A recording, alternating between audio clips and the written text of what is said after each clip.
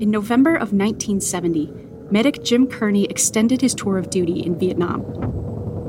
As much as I really despise the war, I got somehow so involved in this whole business of being part of this team that I actually extended my tour of duty voluntarily.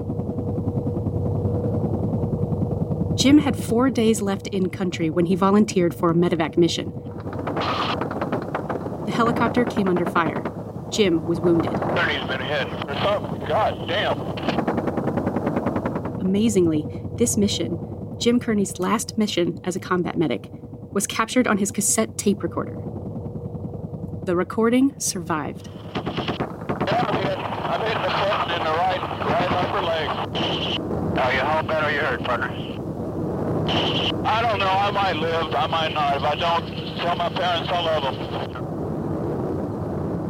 The mission ended Jim's time in Vietnam. But it marked a new phase in Jim's Vietnam experience.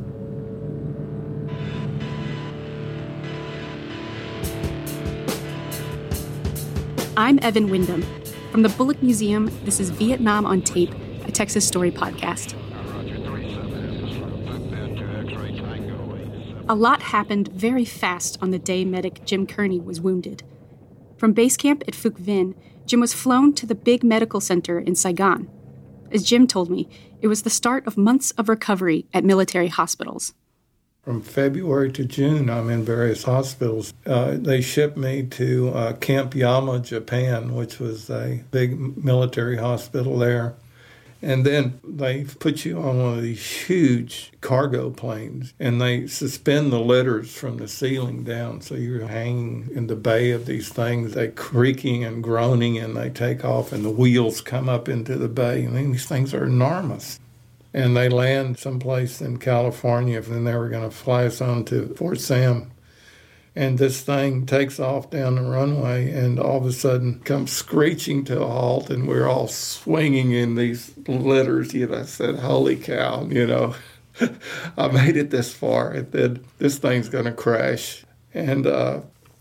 And then so they couldn't take off, so they put us in a hospital there in California, and they had an earthquake that night. And the whole building starts shaking. I say, holy cow, I made it this far, and the building's going to fall in on me. I mean, it's like one thing after the next. After all that, Jim returned to Fort Sam Houston in San Antonio, Texas. Finally, I get out of there and get back to Texas. But they're woefully overcrowded at Fort Sam. They put us in a building called Beach Pavilion, and it was such a misnomer. I mean, there were no beaches around, and it damn sure wasn't a pavilion. It was a building that was built in the 1870s when Custer was there at Fort Sam, and they didn't have a room or a place to put me, so they put me and a lot of other people. We were out in the hall. In Vietnam, as his friend and fellow conscientious objector Bill Clamero remembers, Jim Kearney was a model medic. There's something heroic about Jim. After long stays in military hospitals, though, it was back at Fort Sam where Jim reached his breaking point. I just sat there for a couple of months until they finally scheduled me for surgery to do my foot and sew up my leg. And by this time, I was pretty sick of this man's army, I can tell you that, and I just wanted out. By the time Jim was discharged, Bill had returned home. He had been discharged too. Once I finally got out of the hospital, we celebrated both of us being out of the Army by taking over a month-long trip to Mexico together. We had a great time doing that. A lot of adventures and fun times, traveling around Mexico together. Jim started building a new way of life. He reconnected with the ranch where he grew up. Jim and his wife raised a family on that land. He became a high school German teacher. Jim and Bill's friendship also endured. We have met at least once every year for the last however many years it's been, over 40 years, I guess. And, he's the godfather to one of my children. Both Jim and Bill received their doctorates. Both went on to teach at university level.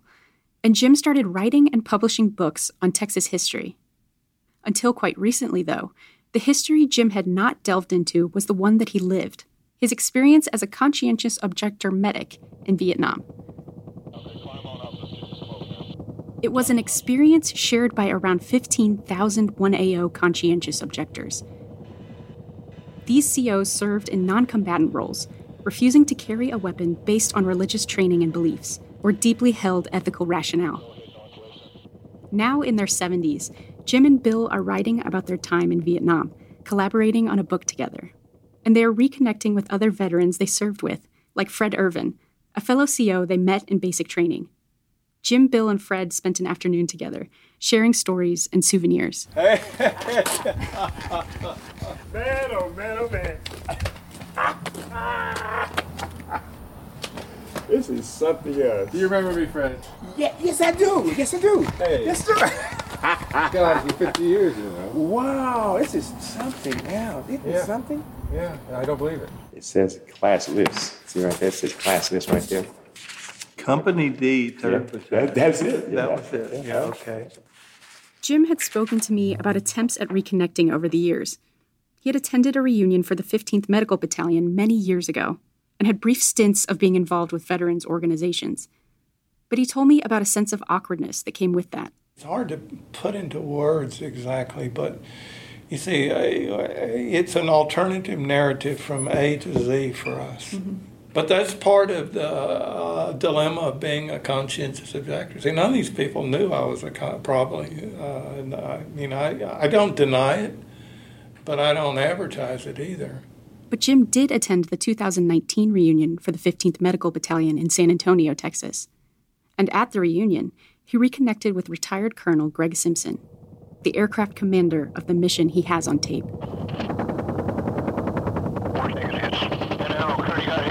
Back. Already got hit. Are you home bad or you hurt, partner? I talked with Greg Simpson over the phone after the reunion. At that point, I spent weeks talking with Jim. I knew about Jim's time in various hospitals, and I knew how Jim's life had unfolded. I asked Greg to describe the mission from his perspective. What happened after Jim was wounded? So we shut the helicopter down and left it. It was out of service because of many hits. Mm-hmm. And we literally ran, and I mean, as fast as we could run from the hospital pad to a different helicopter. And my whole crew, minus Kearney, we had another medic by this time, did a scramble departure and went right back out to where the soldier in the field needed to be evacuated because we didn't get him. Mm-hmm. We did not get him. And we went right back out. The enemy had departed the area or they had been terminated. We received no enemy fire at all on the second part of the mission, and we successfully evacuated the patient, picked him up, and brought him back to the same place where we brought Kearney. The wounded soldier lived. Jim was awarded his Distinguished Flying Cross for that mission.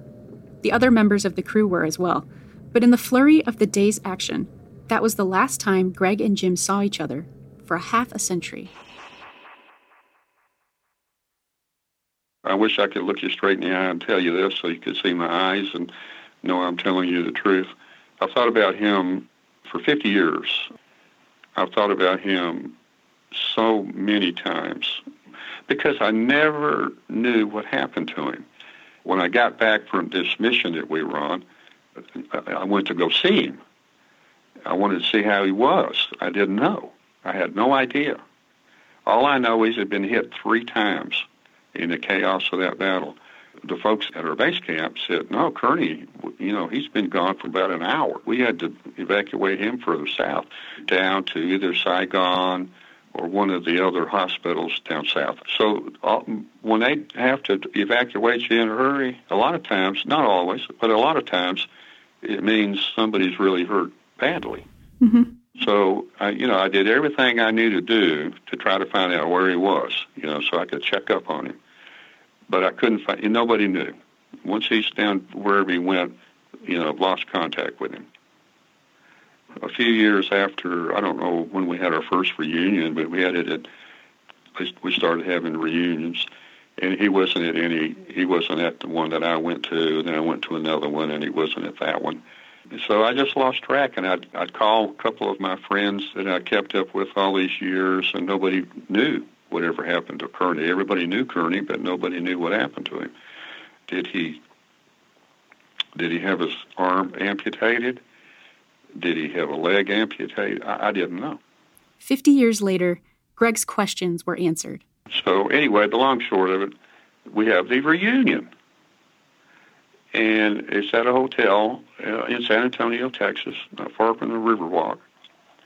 And here's this tall, lanky, graying, thin guy 10 meters away from me. He walks over to me. And somebody said, "Hey, look, there's Jim Kearney. He's here." And I looked up, and I could not believe my eyes. You know, I just couldn't believe it. You know, as a matter of fact, I didn't recognize him. Oh. Nor would he have recognized me after 50 years. But I couldn't believe it. And we shook hands. I guess we embraced, and it was very emotional. Because I told him, I said, "Jim, I haven't heard from you all these years. Nobody knew what happened to you." When you're a commanding officer of the aircraft, you take some of that stuff kind of personal. Sure. But the good news is, he was whole, 100%. And we went, we had lunch, and we talked, and come to find out, he has done so very well in life. And it was just so thrilling to know that he made it. Because he was the only crew member that I had that was battle damaged. Mm. We were all, I'm sure some of them were scarred emotionally, mentally, being in situations where they could have been killed. And they just, by the grace of God, were not. He had some very frightening moments. He went into some very precarious situations. Very life-threatening, very uncertain, but we were blessed. You know, we were just fortunate. We took fire many times, but we didn't get anybody hurt except for Kearney. And here he was. He had all his fingers and all of his toes, and both eyes were working, and his hearing was good. You know, well, I'm not perfect, but it was just the most wonderful experience. And we spoke of our mission as if it happened the day before. It was kind of an amazing conversation he and I had down at the Riverwalk. Probably won't ever forget it. As time has gone on, Jim has worked to share his experience, to communicate what it was like. Jim told me about one instance in particular, when he was asked to speak to local high school students on Veterans Day. I told an anecdote about when I was a teenager and I was hunting with my great uncle who had been in the trenches in World War I, and an airplane flew over. He's in his 80s, and he throws his rifle down and starts frantically trying to dig a foxhole. And we were walking down an old dry creek bed, which it looked just like a trench, you know. And he was transported back by the sound of that airplane flying low over the top of us. And he's trying to frantically dig a foxhole for protection from being strafed. And so I said, "Look, here's why we honor veterans. It's because it really is true that for those who are in war, you never really get over it, you know. The war is with you, and the war never ends. It's with you the rest of your life." I've thought a lot about that anecdote and about Jim's words. A few minutes of cassette tape started this podcast.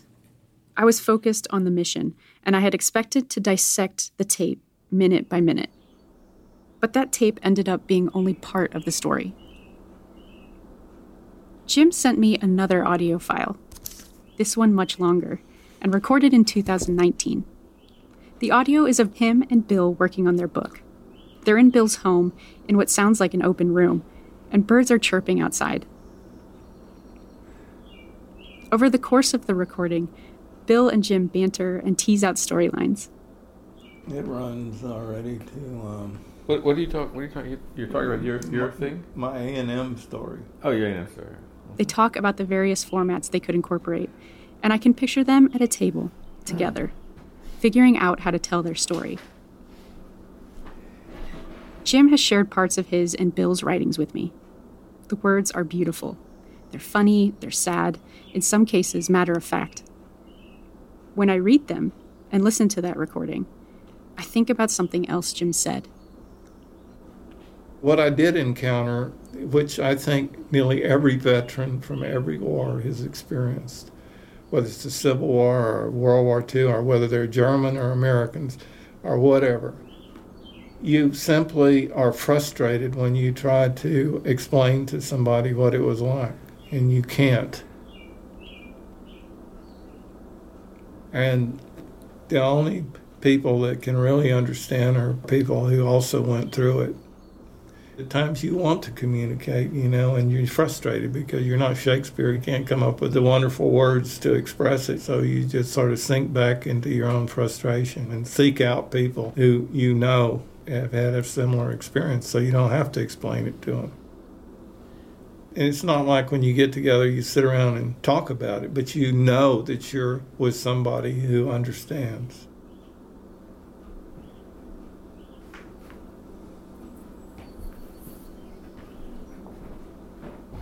Thank you for joining us for Vietnam on Tape. Thank you to Jim Kearney for sharing his story for this podcast. Thank you to Bill Clamuro, Fred T. Irvin, and Greg Simpson for sharing their experiences with me. Thank you also to Jean Mansavage for speaking with me and for her research. Additional thanks to the archivists and historians at the U.S. Army Medical Department Museum. This episode was edited and mixed by David Schulman. This Texas Story podcast is produced by the Bullock Museum in downtown Austin. We tell stories through people, places, and original artifacts, so everything we do is because of people like you who help keep Texas history and culture alive. Visit us online at thestoryoftexas.com, where you can also share your Texas story in the Texas Story Project. And if you're ever in Austin, be sure to stop by the Bullock Museum and visit us. For Vietnam on Tape, I'm Evan Wyndham.